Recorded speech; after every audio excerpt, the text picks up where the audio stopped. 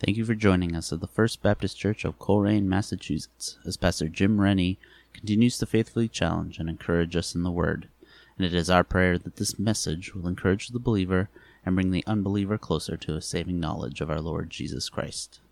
Well, welcome to the First Baptist Church here in Coleraine. It's nice of you to take the time to tune in and listen and watch. Welcome, one and all. I'm going to read from the book of Leviticus, the Old Testament, in chapter 16. It's going to tie up with the series that we're about to preach and teach and learn about in the book of Hebrews. So let's read from verse 29. Leviticus, chapter 16. This is to be a lasting ordinance for you. On the 10th day of the 7th month, you must deny yourselves and not do any work, neither native born or an alien living among you. Because of this day, atonement will be made for you to cleanse you. Then before the Lord you will be clean from your sins, all your sins.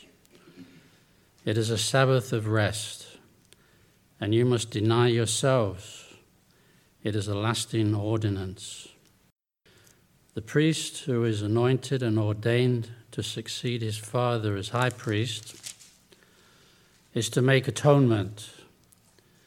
He is to put on the sacred linen garments and make atonement for the most holy place, for the tent of meeting and the altar, and for the priests and all the people of the community. This is to be a lasting ordinance for you. Atonement is to be made once a year for all the sins of the Israelites. And it was done as the Lord commanded Moses. Let's open in a word of prayer. Heavenly Father, we thank you again, those that are listening, wherever you may be, those that are here. We thank you for those that have come. And we pray as we give an introduction to the book of Hebrews that it would be a blessing to us and we would draw closer to the Lord Jesus Christ and acknowledge that he is superior above everyone and everything that's ever been created. We pray that we'd be tuned into this message, we wouldn't be distracted, that you would teach our hearts.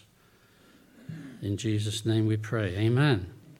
Well, like I say, an introduction to the book of Hebrews, a new series we're going to be starting. And this morning I'm just going to begin in the way of an introduction. And you've got a handout, those that are here this morning.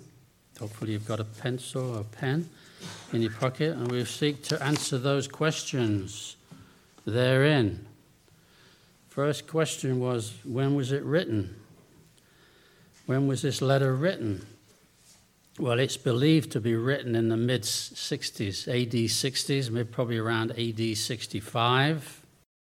And this would have been before the destruction of the Jewish temple, as some of you historians already know, happened in AD 70, when the Jewish temple was destroyed.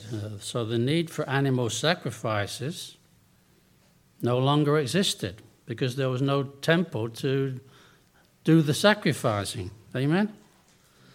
The reason that it was done away with in AD 70 is because there's a bed of sacrifice that happened a few years earlier, and that was the sacrifice of the Lord Jesus Christ. There's no need for animal sacrifices to cover sins anymore because Jesus Christ fulfilled the righteous requirements of the law. He said of himself, "Do not think that I have come to abolish the law or the prophets. I have not come to abolish them, but to fulfill them." So Jesus Christ is the fulfillment. He's the perfect sacrifice. Amen? Animal sacrifices were merely a type of the perfect sacrifice to come, the Lamb of God, who takes away the sin of the world. The sacrifice that Jesus paid on that cross, he paid the sin debt for all mankind, both Jews and Gentiles, because God loves everybody. So, who wrote the letter? Who wrote this letter to the Hebrews? The answer is nobody knows except God and the person that wrote it. And we don't know who he was. Many have speculated and assumed it was written by the Apostle Paul. Not necessarily. Could have been. We don't know. However, from all the letters written by Paul, this one, the letter to the Hebrews, is different. Paul always included his usual greetings and told people who he was, who the writer was. This one is unusual. No one mentions the name of the writer. But the writer, whoever he was, must have been someone with leadership qualities. He was definitely a Jew who had a vast knowledge of the Jews' religion. Could have been Paul, he was one. Could have been any of the early church fathers, we don't know. Possibly Apollos, whom Martin Luther believed wrote this letter to the Hebrews. Could have been Apollos. Martin Luther, not Martin Luther King. Martin Luther, the great reformer. Whoever he was, he wanted to remain anonymous. And even though we don't know who it was, we know that the Holy Spirit inspired that person to write it. Amen? Why do we know that? Because 2 Timothy chapter 3:16 says that all Scripture is been given by inspiration of God. So, whoever it was that penned the letter, it was the Holy Spirit who inspired that person to write down God's thoughts. Amen? Who was it written to? That's easy. The guy that makes the coffee, Hebrews. You've heard that joke before? You'll most likely hear it again, if you're willing to laugh, that is. Who's it written to? That's easy. The Hebrews. All right? In other words, a Jewish Christian congregation, probably in Rome or possibly in Palestine, we don't know. These were Messianic Jews. Any Jew who believes that Jesus is the Messiah is saved. They are Messianic Jews, and these people were as well, this Jewish Christian congregation. We've got Messianic Jews today, thousands upon thousands of them that were raised in the Jewish religion, and yet recognize that Jesus is the Messiah and are saved. The author quotes extensively from the Old Testament. Like I said, he had a vast knowledge of the Old Testament, whoever this writer was, a Jew. And he knows that his readers also have a very familiar knowledge of the Old Testament, the Old Covenant sacrificial system that we read about this morning in Leviticus, talking about the sacrificial system that the Jews were commanded to do every year on the Day of Atonement. Jews still do it today. But there's no animal sacrifices. So how are they going to get their sins forgiven? Or at least covered? They can't, unless they receive Jesus, who's the perfect sacrifice. Are you with me so far? Say amen. Amen. Great. Now, why write it? Why write this letter in the first place? Those Christian Jews were tempted to turn back to the rituals of Judaism again. Why? Because of the tremendous persecution they were under. In their day, Christianity wasn't a recognized religion like it is today, especially by the Romans. The Romans would persecute Christians. Many suffered martyrdom for their faith in Christ, eaten by lions and leopards and burned alive, tortured, because they wouldn't recant. They preached Christ, they believed in Christ, and they shared their faith in Christ. That's what we're supposed to do as well. And these Jewish Christians, they were persecuted, not only by the Romans, who hated Jesus Christ, but once a Jew became a Christian, they were ostracized by the Orthodox Jews from turning away from their religion to faith in Jesus Christ. They were ostracized. Once the Hebrew Christians got saved, which they did, they were shunned. They were cut off from everything that was familiar, from their culture, no longer allowed to be part of their Jewish community that they were born into and raised up into. And that obviously created many, many problems for them, and unfortunately also for their families. Before believing in Jesus, before they got saved, life was easy, comparatively, if life can be easy at all for most of us. But now there was tremendous pressure on them to give up on Christ and to turn back, to go back to the way things were. I bet some of us remember how things were back in America not that long ago, and it was so much better in so many ways, amen? But you can't turn the clock back. They wanted to just be left alone, like they were before they became Christians, with no dangers, no threats on their lives, on their families, people throwing stones through their windows, trying to burn their houses down, picking on their kids, pressures, threats against them and their families. Many of them had lost property. They lost their livelihood. See the tremendous pressure on them to turn back to the way things were. They lost their families. Some people lost their families. And their friends wouldn't want anything more to do with them because they're following this, what they would call a lunatic called Jesus Christ. Many were beaten. Some thrown into prison. Some possibly lost their lives. We don't know. So the temptation was great to give up on Jesus. The temptation was so strong. And understandably, put yourself in their shoes. Just like the persecuted church today in the third world, those Hebrews had a lot to fear. See, we've got it easy here. We've got it really, really easy.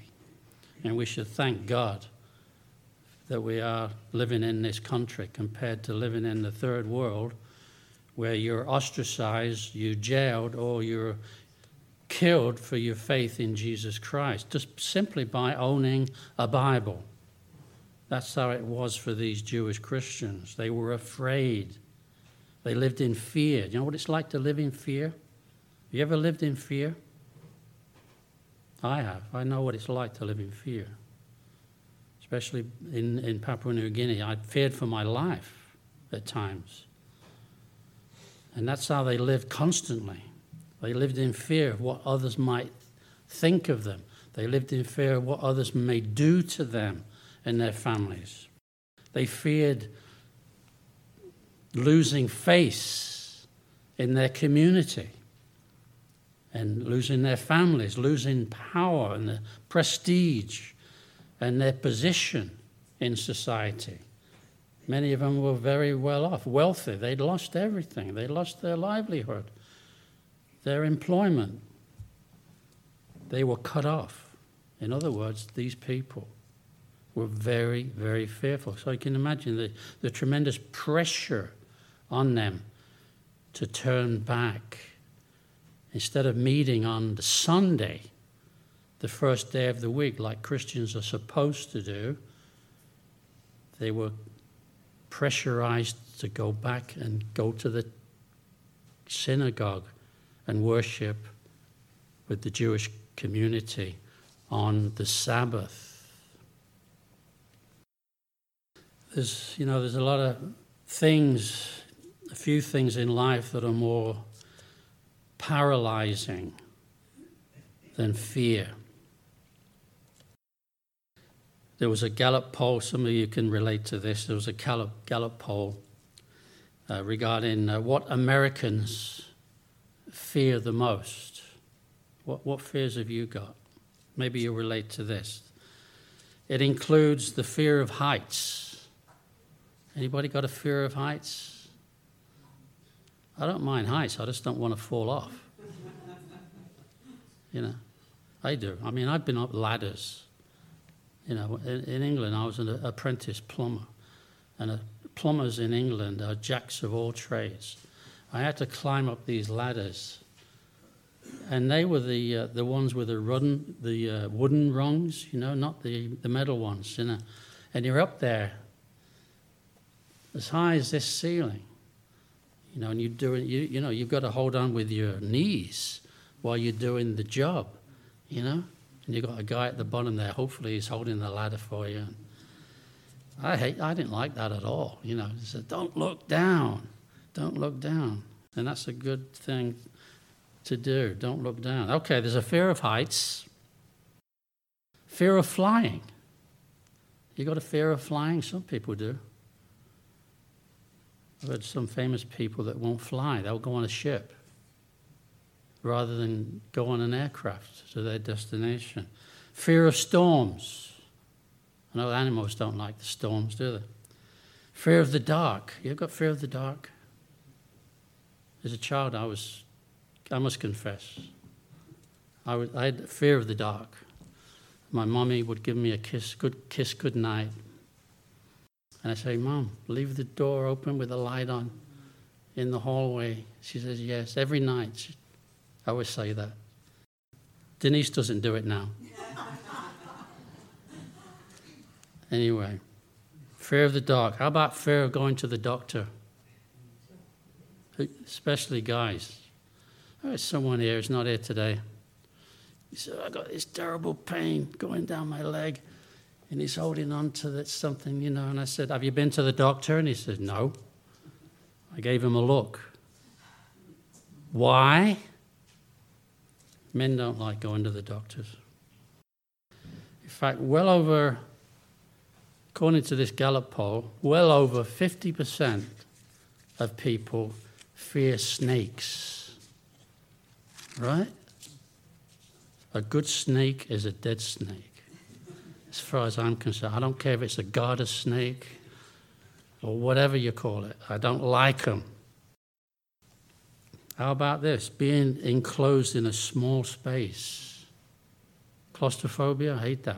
You ever been through one of those scan things where they put you in this tube and they take x-rays of you? And they say, what kind of music would you like to listen to? The Beatles. Okay. And you got these headphones and you can hear, whatever genre of music you like, and try not to think where you are. Terrible. I'm claustrophobic to a certain extent. 34% of people are claustrophobic. They don't like small spaces. How about spiders and insects? That's 27%. People don't like spiders or insects. Hey, they're God's creatures. Come on. How about needles? Getting you shots. 21%. Mice. Oh, my mother. She was scared to death of mice. 20% of people are scared of mice. They're little God's creatures. They're not going to hurt you. I think we've got time.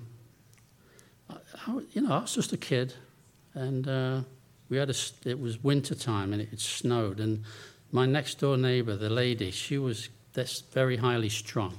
Let's put it like that. Her name was Mrs. Lon, and Mrs. Lon was highly strung. My mother caught her stealing coal from our coal shed one day when she came back from work, so that's another story. Anyway, she was renowned for being very highly strung. So winter came, we're out there, playing with snowballs and everything like that, and I found this dead mouse in the snow. It was frozen solid. In England, we have these letter boxes, right, where you put the letters through. And there's also a knocker. You can knock on it, if anyone comes to the door. So I got this frozen mouse, and I put it in the letterbox, and it was perfect because it held onto the mouse. And then I knocked on the letterbox with a knocker, and then waited for Mrs. Long to come and open the door. And then I heard this tremendous scream. Oh, it was great. That's what you get for stealing coal. Anyway, how about going to the dentist? I went last week. Did I want to go? No. 68% fear going to the dentist. I happen to have a very nice dentist. How about preparing taxes? 66% people fear preparing taxes. 58% fear cleaning their house. 58%, that would include me. 57% fear job interviews. Who likes that? And here's a good one. This is the final one. 77% fear public speaking. So aren't you glad that I'm here today? I said, aren't you glad that I'm here today? All right. Oh, boy. We'll take a poll later. So we can see from the book of Hebrew that there's a great deal of fear, basically fear of man, or what man might do. Proverbs chapter 29-25 says that the fear of man lays a snare, but whoever trusts in the Lord is safe. If you trust in the Lord, you're safe, regardless of the circumstances. We can be so fearful in this world. We're bombarded with negativity coming through the TV screens. Now they're harping on the fear of nuclear warfare. They want you to be fearful. Why? I don't know. But we don't have to be. We don't have to worry. Or, we're going to be putting ourselves in an early grave. We can be consumed by fear. And it will rob us of joy. It will rob us of our joy. And that's what the devil wants. He wants us to be consumed with fear. But you know what 2 Timothy chapter 1, verse 6 and 7 says? And you can take this to the bank. For God has not given us the spirit of fear, but of power and love and a sound mind. For 2 Timothy chapter 1, verse 6 and 7. So when you feel fearful, quote that verse. So this book of Hebrews that we're about to study next week, like I say, this is just in the way of introduction. It's not only written for those Hebrew Christians, it's also written for unbelievers who had some knowledge about Jesus, but who made the choice to reject him for one reason or another. It's also for their benefit, because God is not willing that any should perish, but all should come to repentance. God wants everybody to be saved. Throughout this letter, the writer emphasizes the supremacy of Christ and proves that all the rituals and the ceremonies of Judaism in the Old Testament all refer to the coming Messiah. Jesus Christ. They all point to him. They're types and shadows. The writer explains how far superior Jesus is than any religion or any religious system. Nowhere in the Bible is the Old Testament more clearly explained than in the book of Hebrews. So I'm looking forward to learning about it. I hope you are too. The Old Covenant, as recorded in the book of Leviticus, that's why I read it this morning, or part of it, it required a continual sacrifice, year after year, and a once-a-year atonement for the sins offered by a priest. That was all done away with in AD 70. I said that before. There's no animal sacrifices. So how can they have that, even today, how can a Jew have their sins covered? They can't. The animal sacrifices were done away with. AD 70. All done away with. But Jesus Christ is the one and only sufficient sacrifice to take away, not just to take away, but completely forgive us of our sins. Now, that's the new covenant. Jesus Christ is the new covenant. Is a once and for all sacrifice that he made on that cross. He only had to do it once. And as a result of that sacrifice at Calvary, through the shedding of his blood, his sinless blood, all people everywhere can have free access to God the Father in heaven. Do we pray? Or are we still fearful? Try to figure things out by ourselves. Try to work things out. Any decision that we have to make, we need to pray about it first. Do we do that? We have free access to the Father, who answers our prayers, who hears our prayers. We have the forgiveness of sins and a home in heaven when we die, simply by believing faith in what Jesus did on the cross. It's not difficult to understand. In fact, children get saved. My son was saved at 5 years old. It's simple. They don't try to figure it out. They believe by faith. They're a sinner. Jesus is the Savior. And that's it. Job done. So let me conclude this introduction. The letter to the Hebrews that we will study, one chapter at a time, it also includes examples of Old Testament believers who persevered in spite of extremely difficult circumstances. Like Isaiah the prophet, he was sawn in two. I complain when I've got what do you call those things? Splinter, that'll work, sure, whatever. A hangnail. I've got a hangnail. Oh, I've broken a nail. How about being sawn in two? Anyway, that's not going to happen. The Old Testament prophets, regardless of their circumstances and what they suffered, what did they do? They maintained their faith in God's promises to the end of their lives. They didn't turn back, and this is what the writer is emphasizing to those Jewish believers. Don't turn back. The Old Testament prophets never turned back, and he has to remind them of what they had to go through and the persecution and the suffering.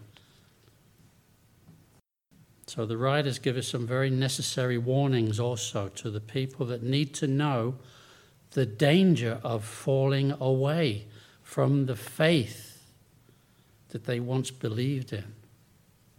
So it's full of sound teaching, full of practical advice and encouragement. We all need to be encouraged, don't we, in our Christian walk.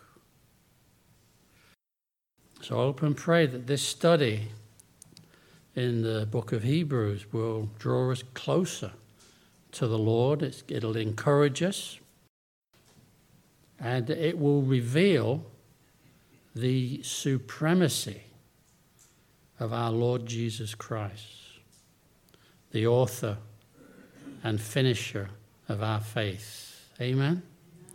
Let's close in a word of prayer. Oh, Father, we do thank you again for this introduction, and we look forward, Lord willing, next Sunday to start in the first chapter in the book of Hebrews. And we just pray that the things that we've learned and been reminded of, that this world and social media are bombarding us with negativity and wanting us to be fearful. So we need to be aware of that and realize that you are in control regardless of the circumstances. And you've not given us a spirit of, again, to fear.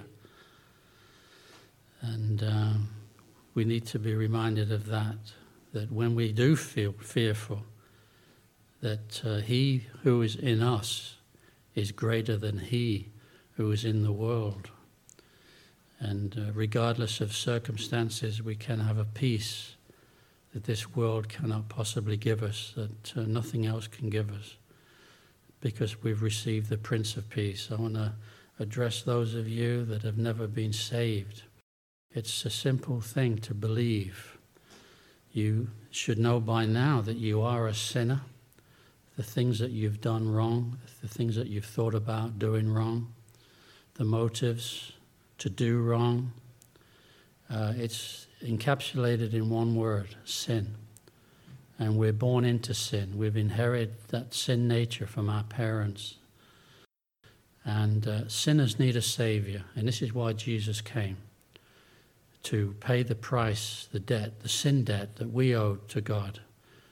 Because of his justice, it has to be appeased, because he is holy, holy, holy. And if you call upon the name of Jesus to save you and confess with your mouth that you're a sinner, that you believe in your heart that Jesus is Lord and that God raised him from the dead to forgive you of your sins, then the promise is you shall be saved. Have you ever done that yet? Not following the rituals of a church, but simply believing by faith what you couldn't do to save yourself, but what Jesus did on the cross on your behalf. So again, Lord, we thank you for those that are listening and those that are watching and those that are here. Amen. God bless you all. Thank you again for tuning in. You can find our podcasts on Apple Podcasts and anywhere else you find podcasts. We'd love for you to join us at the First Baptist Church in Coleraine for Sunday morning worship at 11 a.m. We are located at 81 Foundry Village Road, Coleraine, Massachusetts. If you have any questions or inquiries, please feel free to call the church at 413-624-8886. Hope to see you soon. God bless.